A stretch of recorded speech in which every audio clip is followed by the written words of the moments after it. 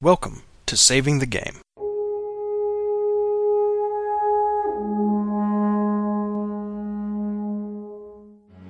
This is episode 56, Making Locations Gameable. Recorded Thursday, February 5th of 2015, with your hosts, Grant and Peter.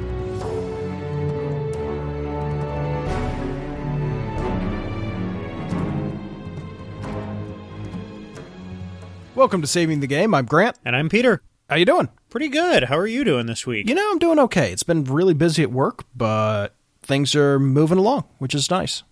Getting a lot done. See, at mine, things are calming down, which has also been nice. Yes, Coming out of that holiday crunch in the retail environment is a huge relief when it finally happens.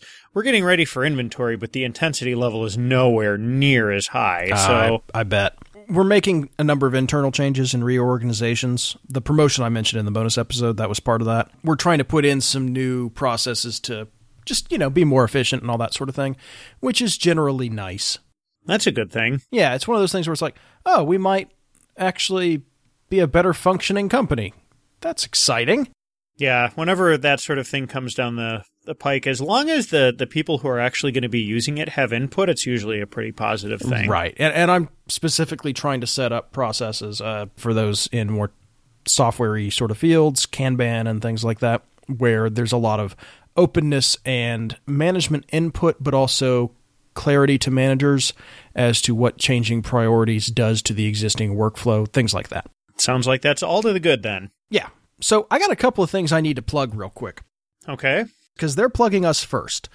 We've gotten a lot of mentions in the past 2 weeks, which will be like 2.5 weeks late for everyone listening because I'm really slow at editing. But I need to call out a few people because they mentioned us in various places or did things with us or are just really cool, and I can't not talk about them. First of these, the Gameable Disney Podcast. You can find this at gameabledisneypodcast.tumblr.com. Gameable is G-A-M-E-A-B-L-E.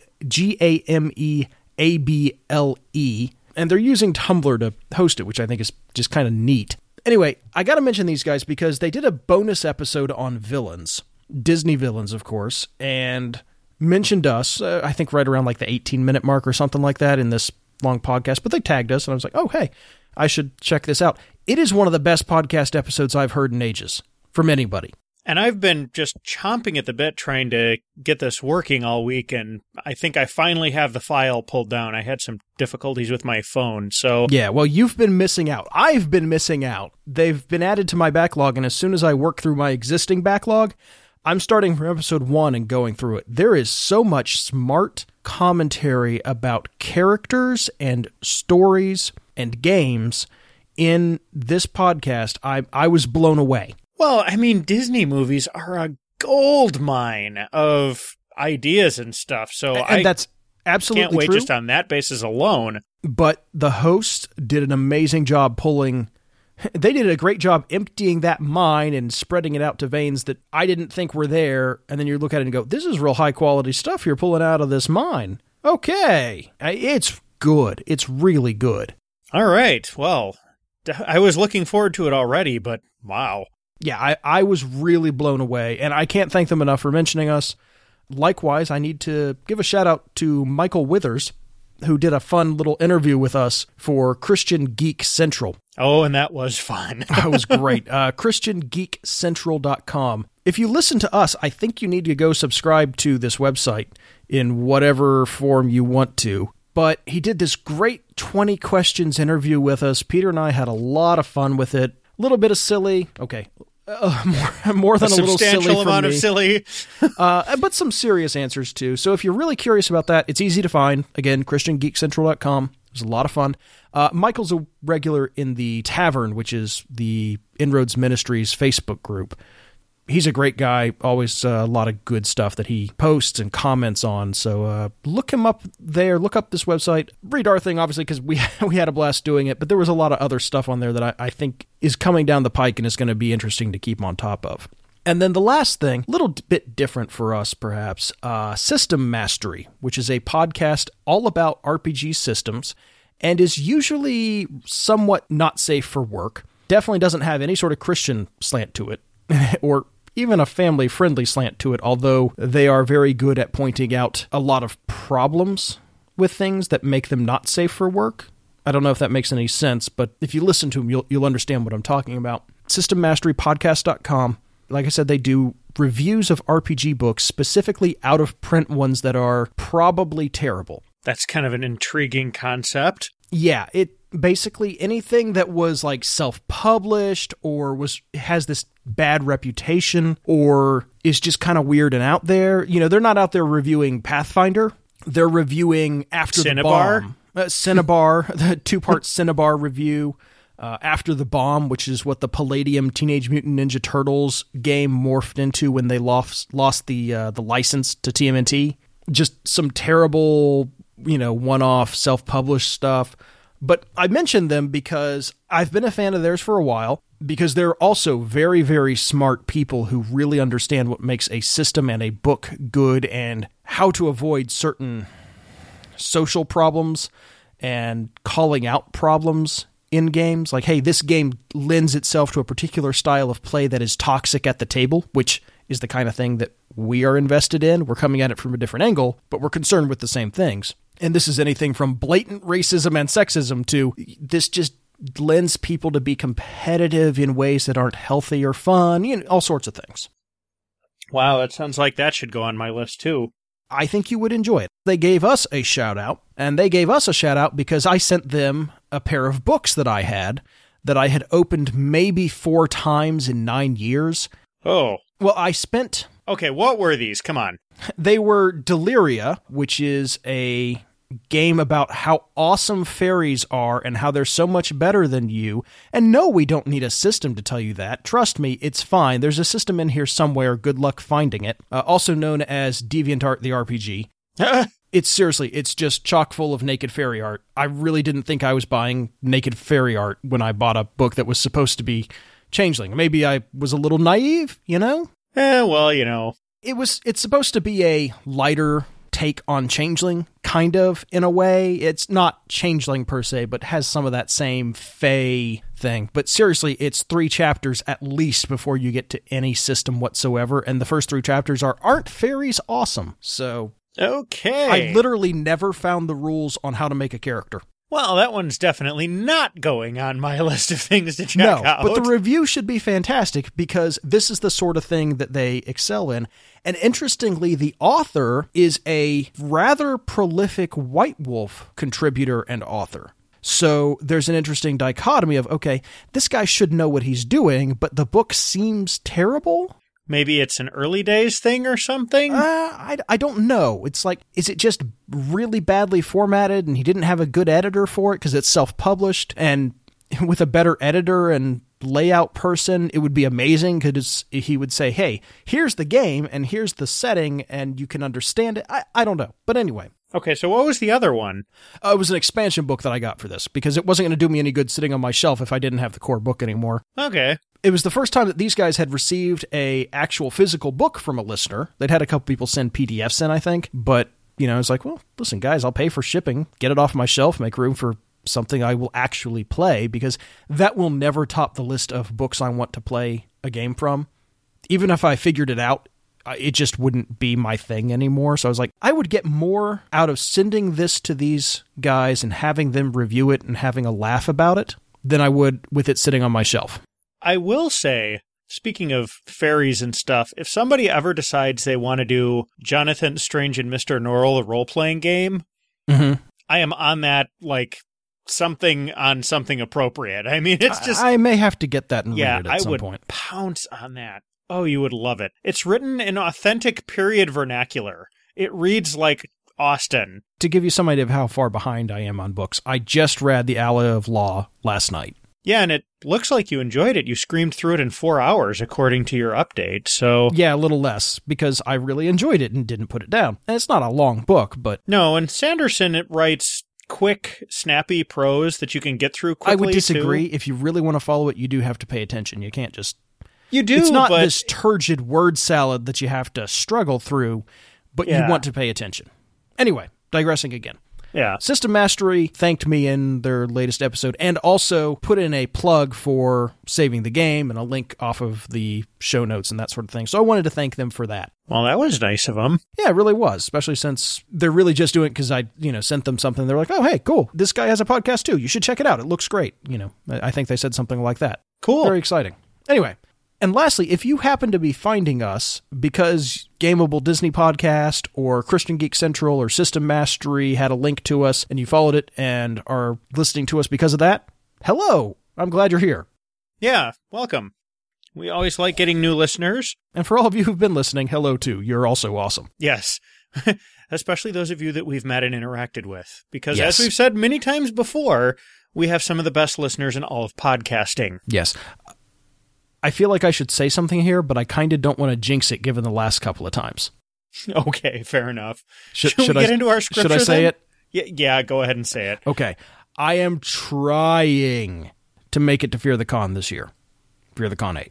There we are. It's out. Yes! Something will happen. Get to meet Grant in No, person. no, don't commit. Don't commit. It'll be jinxed. You're probably right. Yeah, I know. I am looking forward to the possible opportunity, which is in no way certain, to meet Grant in person if it works out. Yes. Maybe. Let's do scripture, shall we? Yes, let's. All You right. want Genesis or Ephesians? I'll take Genesis. Why not? Okay. All right, so this is Genesis 13, 14 to 17. The Lord said to Abram after Lot had parted from him, "Look around from where you are, to the north and south, to the east and west. All the land that you see I will give to you and your offspring forever. I will make your offspring like the dust of the earth, so that if anyone could count the dust, then your offspring could be counted. Go, walk through the length and breadth of the land, for I am giving it to you." And this is Ephesians 2, verses 19 through 21. So then you are no longer strangers and aliens, but you are fellow citizens with the saints and members of the household of God, built on the foundation of the apostles and prophets, Jesus himself being the cornerstone, in whom the whole structure, being joined together, grows into a holy temple in the Lord. So our topic tonight is taking real places and turning them into gameable locations. And this one was one that I didn't really think we had all that much material for about 3 seconds, and then I took a look at the outline that Grant put into the email, and now looking at the real one, we've got a lot here. So let's get into we it. do. Which is why we had the longest intro ever, right? Yeah. Yeah. All right. But anyway, so I wanted to talk about this for two reasons. Well, here's the big reason. There are a lot of games that are set in, far-flung, fantastic locations, but there are probably just as many, well, probably not just as many, but quite a few, set in real places.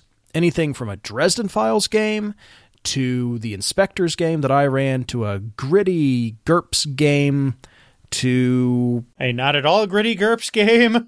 yeah, alternate history games, all sorts of things that all kind of say, let's take a real-world place, maybe twist it around a bit, but let's start with a real place and build from it.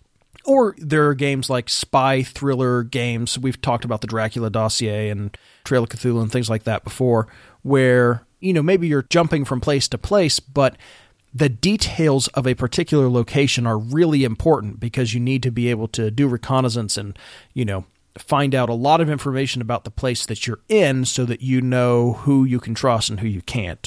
And knowing a lot about those places and being able to turn a location that you've never been to or just visited or something like that into someplace gameable and real takes a fair bit of work, and we wanted to talk about that process. Well, then, just a real quick aside, in a spy game, you really need some detail sometimes because it may be relevant where the exits are in that building. Sure.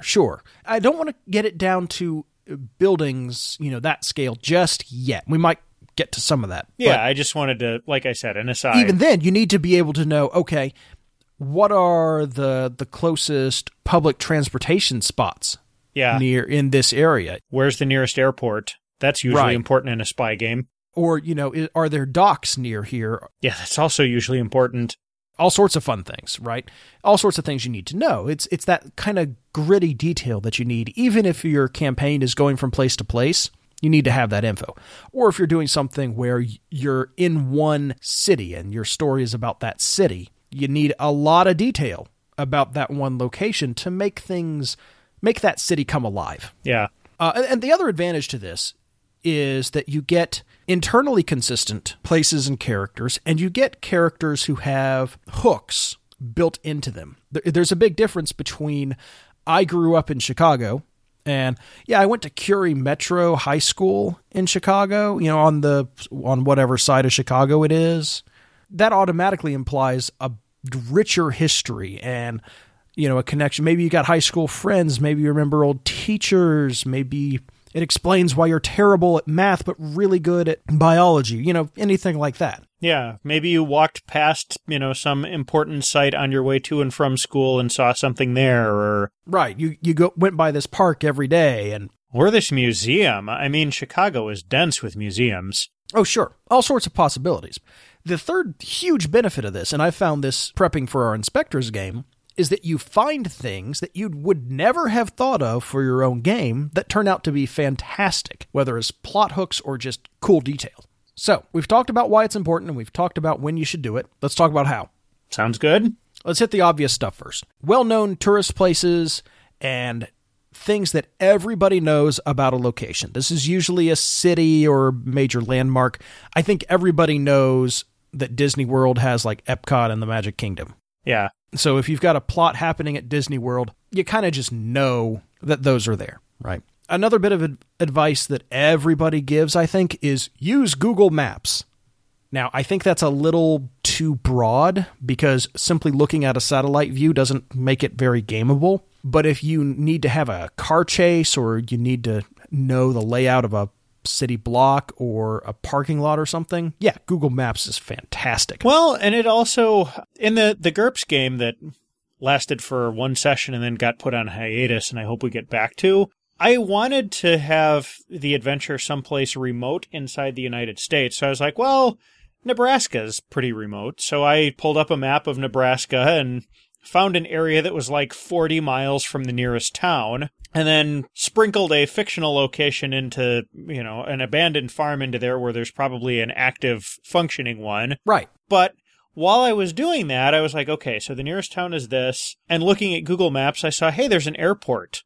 And that changed my my session prep. Yeah, it did, because you were like, hey, there's a team coming in at this period of time, but you need to be in and out before that. Things like that. Yeah. I remember that.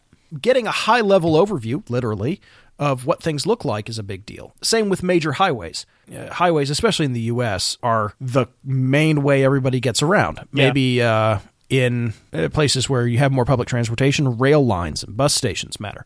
Ways to get in and out of an area tend to be really important, shockingly. Yeah. The next one, Wikipedia. This will give you any interesting history that the location has, for one thing. History, general demographic information, which I think is really nice.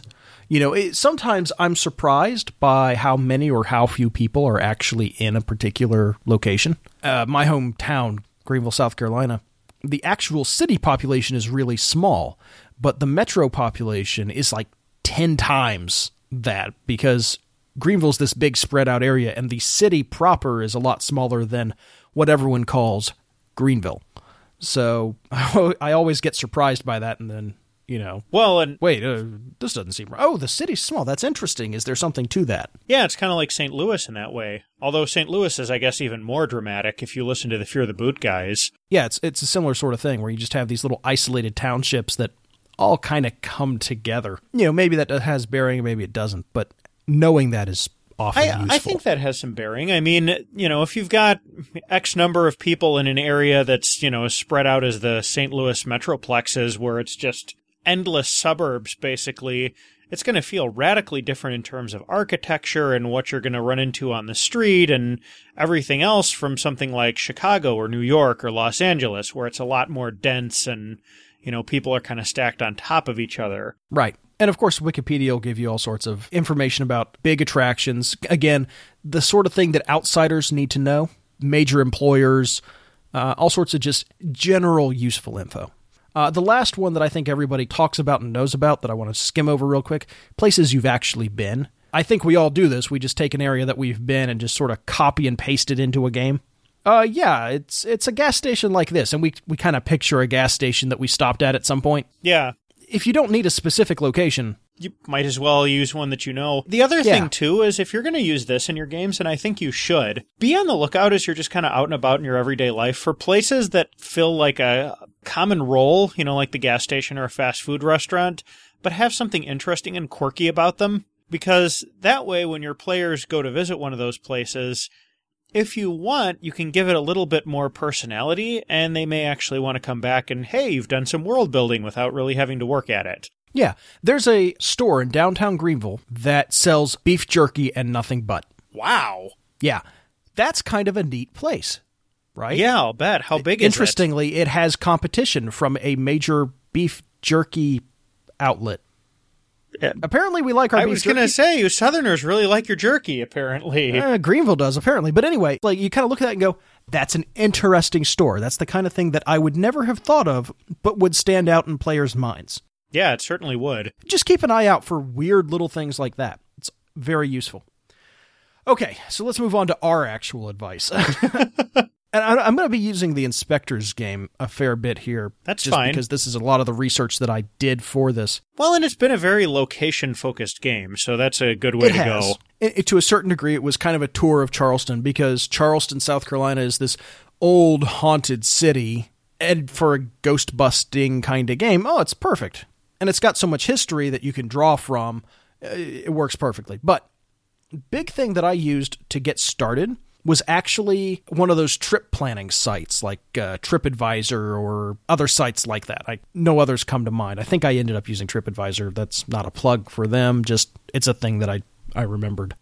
They have, of course, reviews of locations and write-ups of attractions in the area. And more to the point, they have user pictures of those areas. And that's a really great way to get started. Okay, what's important around here and what do people go to? Now, this is things that people who are typically outsiders, people who are taking a trip there, find important. So if you're an everyday resident, it'll have a different vibe. But if you're visiting the city, it's really cool. Let me pull a little bit from my bookseller knowledge for a moment. Mm-hmm. I think it's Zagat makes this series of books called the NFT Guide, not for tourists, with the implication that they're for people who are going to live in an area. Those may have some interesting information if you really want to dig deep. Yeah, and conversely, if you want to know about things that are really important to the people who live in an area, real estate listings are huge. Yeah. They're a tremendous help. They'll also give you an idea of what the local architecture looks like. Yeah, well, that's true, kind of depending on if you can find some of the older stuff, certainly. If it's a lot of cookie-cutter houses, but the thing is, cookie-cutter houses in different parts of the country are different. Okay, that's true. Maybe I'm just being a little provincial. Yeah, up here in the upper Midwest, everybody has basements. Because we get tornadoes in this area and stuff, and other parts of the country's houses are built on slabs. Yeah, I've got a crawl space that's about 3 feet tall. Yeah. That's it. That's how the house is built. It never needed a basement. Yeah. And frankly, digging a basement in red clay is incredibly unpleasant, so most people try not to. Yeah, I can imagine the backhoe would be like, no. Well, backhoes are fine, but the house is like 60 years old. Doing that by hand is just unpleasant. They still had backhoes back then, but it was... Oh, they probably did. But still, I mean, clay is I don't think my wife's really... grandfather would have used one, but... But we're, in our banter, we're illustrating something here. I mean, there's reasons why you'll have architectural differences. You go down to, like, Arizona or something, and the houses are probably designed to help you keep cool. There's probably a lot more solar panels, because it's always sunny, and California houses are earthquake rated because, the ground shakes out there. But the other great thing about real estate listings is that a lot of them will talk about convenience to certain places. Yeah. Schools are the big one, but also just minutes away from such and such shopping center. Okay, well now that's a place that's a real place with a lot of different stores, and maybe it's someplace interesting, or, minutes from downtown such and such. These are real places that people actually want. How far away is the highway? Are there swimming pools or hockey rinks? Some things like that you can kind of get into and get a sense of how things are actually set up there.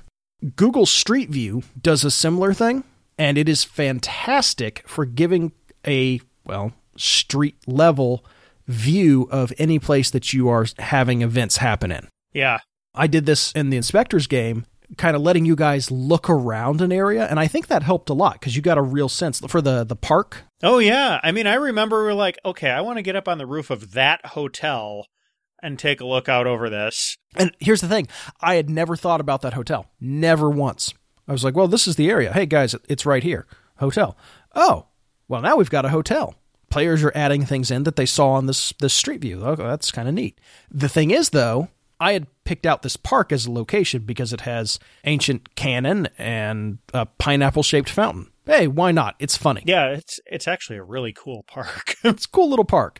But what I had not realized was that it was literally next to an old residential area that looked pretty wealthy.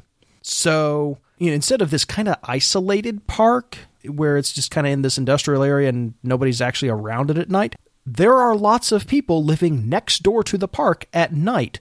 So then that changes the Monster of the Week thing that I was doing there. Can't be something really obvious. How are people not seeing this happen? Yeah, and then I had to go and create suspicion that it might have been a were-armadillo. Yes, well, but where something was interesting and where something was kind of in my thoughts on that. But also then it's like, okay, well, if there's a were creature running around or something controlling it, there are dogs. Yeah. Do they not notice? What's the deal with the dogs? So then I had to think about all this stuff. So just getting a street level view of these things helps enormously because you look at it and find little details and start thinking about how this location actually interacts with its surroundings. And that makes it a much more involved but realistic setting. So there's a lot of value to that. I see you've got local or regional forums, subreddits, Facebook groups, and so forth. Yeah, this is less of a thing that you can look up, although certainly going there and browsing around and seeing what's happening is helpful. But I'm thinking of those mostly as a place for you to be able to ask questions. And this is good advice if you're telling any sort of story in a location you haven't actually been to. You can always get on and say, hey, what's something you guys know as locals that no outsider knows, but is really cool? People love bragging about where they live, usually. And they'll say, oh, well, this and this, or we had this happen. They'll give you all sorts of information because you're asking them instead of just going and looking things up. Likewise, hey, if you wanted to stage an action scene in your city, where would you put it? Yeah. It's a fun question, and people would jump all over that.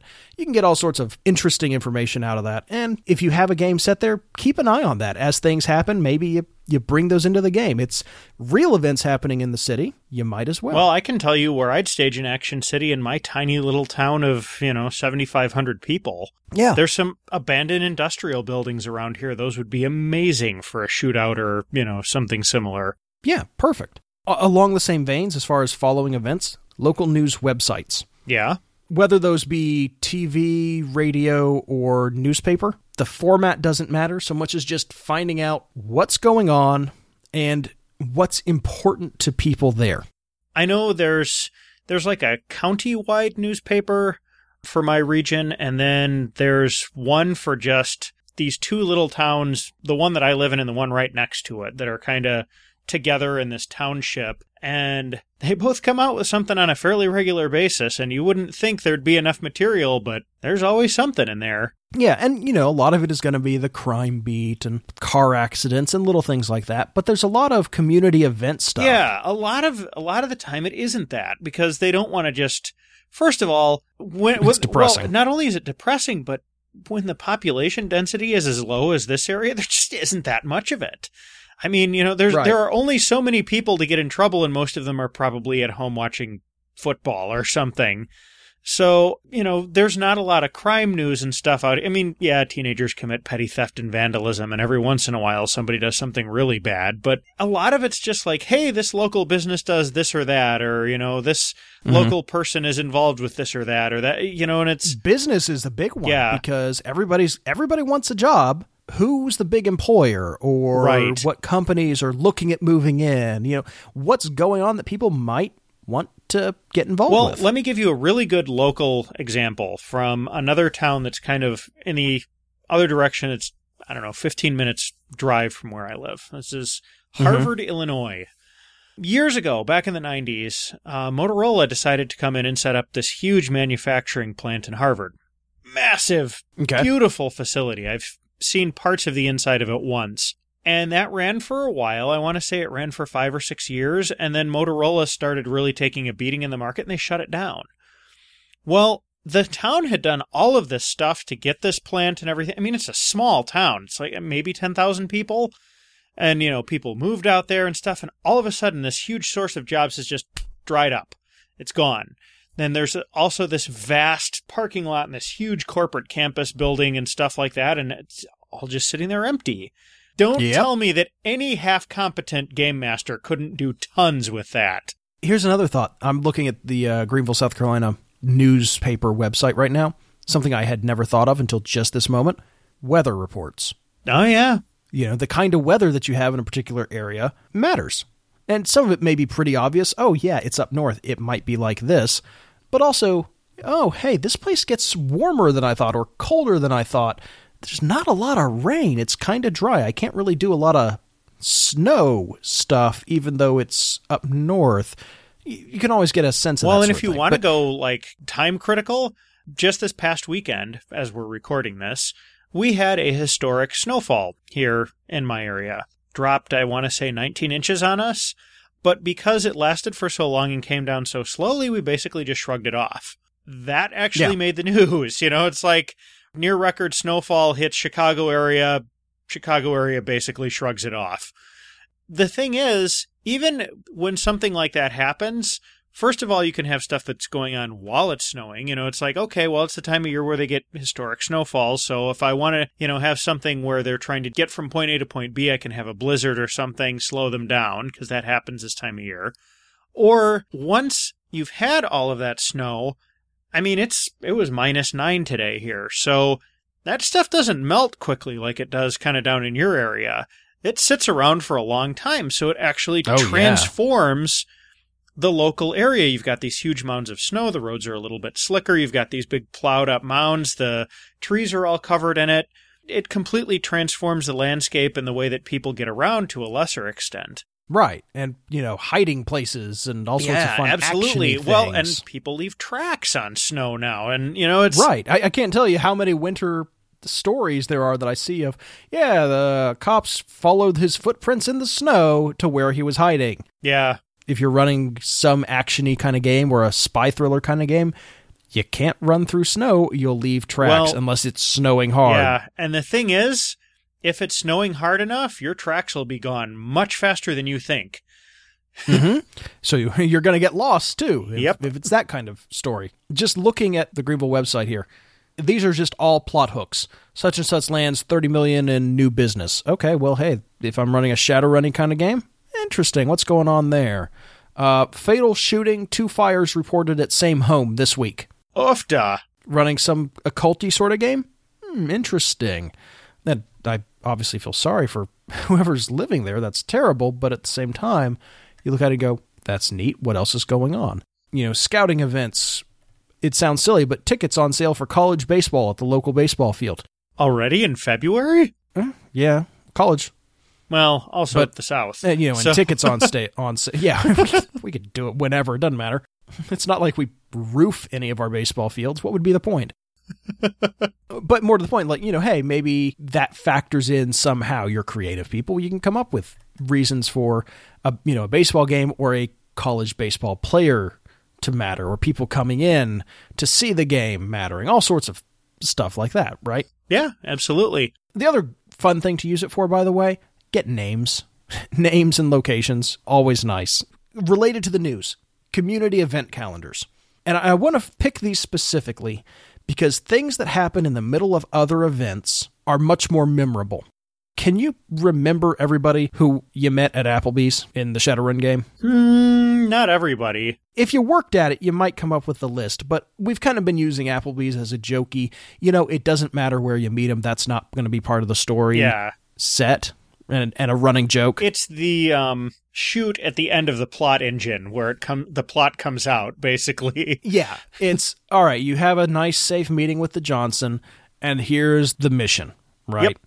because I'm not running a game where you're having to secure the place because the Johnson is guaranteed to turn on you. It's not that kind of game. Yeah. It's not like, okay, our 3 different snipers on different corners of the building report that we're clear. The hacker isn't seeing anything. Okay, now we can sit down and eat dinner with the guy that we're supposed to get the job from.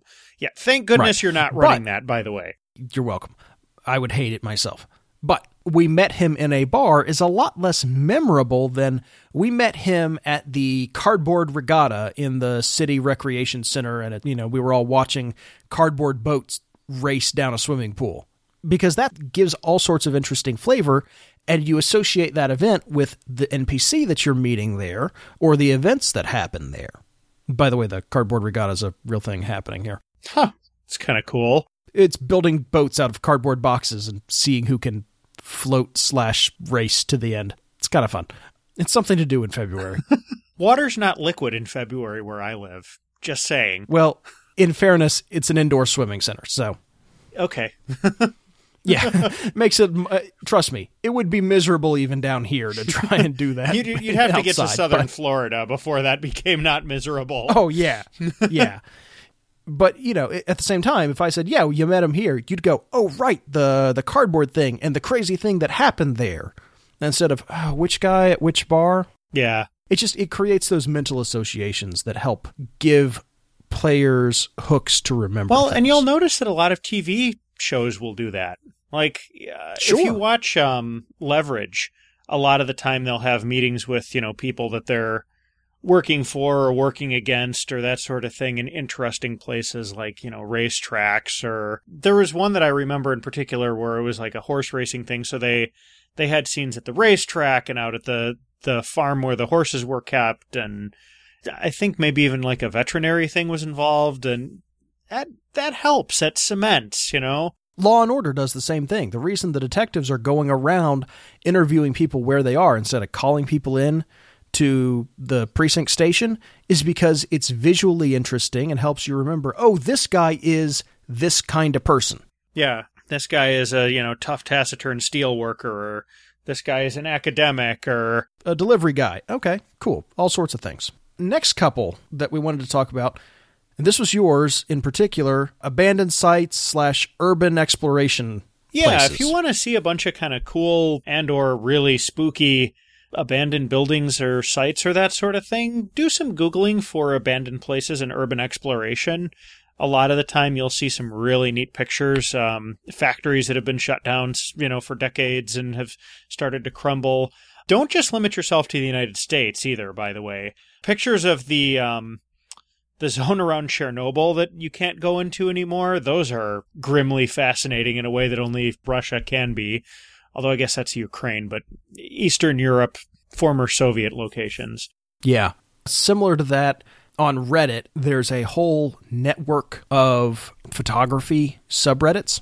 They call it the Safe for Work Porn Network, in the same way that's like, food porn or, landscape porn, things like that. There's nothing sexual about it, but they're really good images, and you just go, oh, wow, that looks good. There's whole subreddits for abandoned building photography or really cool landscapes. Great way to just kind of get good pictures that you can use to show dramatic pictures of neat places. I got 2 other sources that I'd like to recommend. There's WeirdUS.com. It's legends, oddities, folklore, everything from cars on a stick outside of a car dealership to ghost stories to anything weird, really. You can also find the books in physical bookstores. I think they might be exclusive to Barnes & Noble, but I'm not sure about that. I do know for sure that Barnes & Noble has them, and they can usually order them in for whatever location you happen to be, or whatever state, rather, you happen to be in. So that's kind of cool. Yeah, and the great thing about those is that they're not just limited to a modern game. If you're doing anything going back to the time of those stories, you've got a resource. Yeah, and the other thing that's nice is they're not just limited to strictly factual stuff like a travel guide would be. If there's a legend about a haunted roadway or something, that would be in one of those. The bookstore that I have worked at for the last 13 years is supposedly haunted. Spoiler, it's not. I've never seen anything even remotely weird at work that wasn't one of my coworkers or myself in a bathroom mirror. But yeah, there's legends and stuff around about all kinds of different places, and if you're doing like a horror or an urban fantasy kind of game, well, maybe some of those are true. And then the other one that I really specifically want to call out is historical GURPS books. Steve Jackson Games has really high standards for research and writing, and GURPS books tend to be very useful even if you're not running GURPS at all, because they'll go into all kinds of information that is specifically designed to be gameable. They tend to go back a ways, so it's going to be more useful if you're looking for something about, say, the Age of Napoleon than something about the 1970s, but they're a really solid resource if that's the sort of thing that you're looking for. Yep, absolutely. Okay, so I think we should close out with a couple of bits of advice to handle a few common pitfalls. Okay. And the first one of these is what to do when players know more about the location than the GM does. We're kind of approaching this mostly from a GM's angle. And I think that's okay. But what do you do as the GM when the players know more than you do? My first piece of advice would be roll with it. That player just became your new resource. I agree. I know there are a lot of people who are afraid of running any game in any setting where the players know more about it than they do. I'm actually more concerned about that with fictional settings than I am with real ones. Yeah, I wonder if that's just a learned response, or maybe we just don't have the same tools to handle it. I don't know. Perhaps. I also like making my own settings a lot, though, so that may factor in some, too. It's like, I don't want to be setting lawyer to, hey, look, ideas. I would have no problem with it, although in fairness, I think all the games that I have run, I have known everything about it, and the players largely have not. Like, Chrissy knows about as much about Charleston as I do. Me and the other players live in vastly different parts of the country, so we haven't got a clue. Shadowrun. None of us live in Seattle. I'm the Shadowrun resource. And it's what, 60 years in the future anyway, so a lot has changed. Something like that, yeah. I think it's perfectly fine to just say, cool, tell me about it. Where'd be a cool place for this NPC? Well, and the thing is, this kind of is I don't know, another version of the, hey, let's get up on the roof of that hotel in this picture and take a look at this from the air. Yeah, just you say, oh, that's a cool idea. I hadn't known about it / hadn't thought about it, but all the usual advice about handling unexpected things your players throw at you works just fine to handle this, just like everything else. Yep. Detail. I will say this has tripped me up a few times, not in any of these games, but in map making when I was trying to run the Eberron game years and years ago. Oh, yeah? I wanted my maps to be super detailed. Like, I was looking up Photoshop tutorials to get effects right, and, I want it to look like this, and I need this. All these little tiny details, and it was incredibly time-consuming. I would have been much better off if I'd just drawn a few squares and said, use your imagination. Yeah. So I think it's perfectly fine to just theater of the mind most of this. If you know you're going to have a combat, if you're running kind of a crunchy, tactical, we need maps and minis kind of game, prepare some areas like that. Well, and for that, actual house plans are available on the internet. Grab those, or architectural plans for, you've done that how many times in the Shadowrun game for various places? Yeah, a lot of times I end up, because shockingly, government buildings tend not to have their blueprints online. Yeah. Gee, I wonder why that could be in the post-9/11 world. No ideas are coming to mind. Oh, wait. Shocker. Yeah. But what I've done a lot of times is, for anything that isn't a residence, university buildings usually have blueprints, because university buildings are they're big fundraising campaigns, and they want to show off the model for it, right? Yeah. And so you get the blueprint, like the town hall that you guys raided that was connected to a courthouse. Yeah. That was a college library. Okay. Yeah, I think you said something about that. Yeah, that was really it worked. It worked great. It worked really well. It had big open spaces, lecture hall places that I called courtrooms, and it had study areas that I was like, this is big cubicle farms, and then a big records room where the record you guys needed to get to was. And so it was just like, it's got everything I need. I just need to rebrand a lot of it.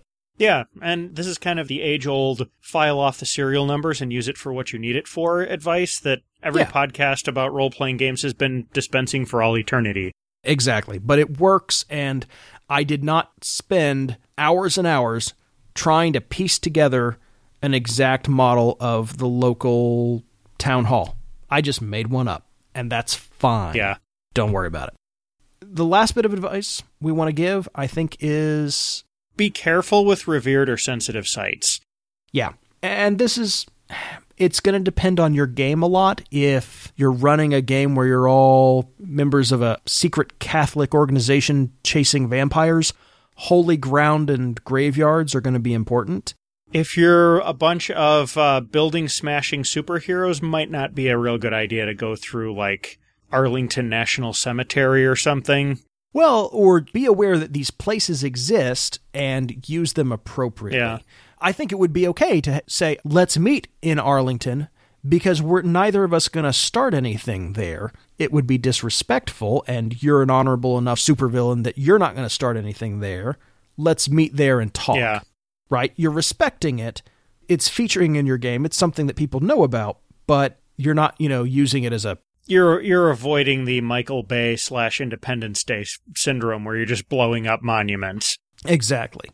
Just, it's the kind of thing where I'm not going to say avoid them, but be careful and be aware of them. And I think it's okay to use them if you're careful with them, because shockingly, sensitive, revered sites are sometimes interesting. Usually, actually.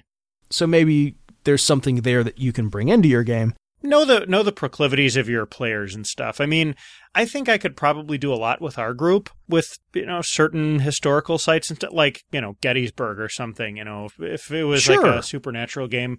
I don't think any of you guys would have any trouble going and talking to a ghost on the battlefield of Gettysburg. Tromping around in, immediately post 9/11 Ground Zero in New York might be a little more tasteless.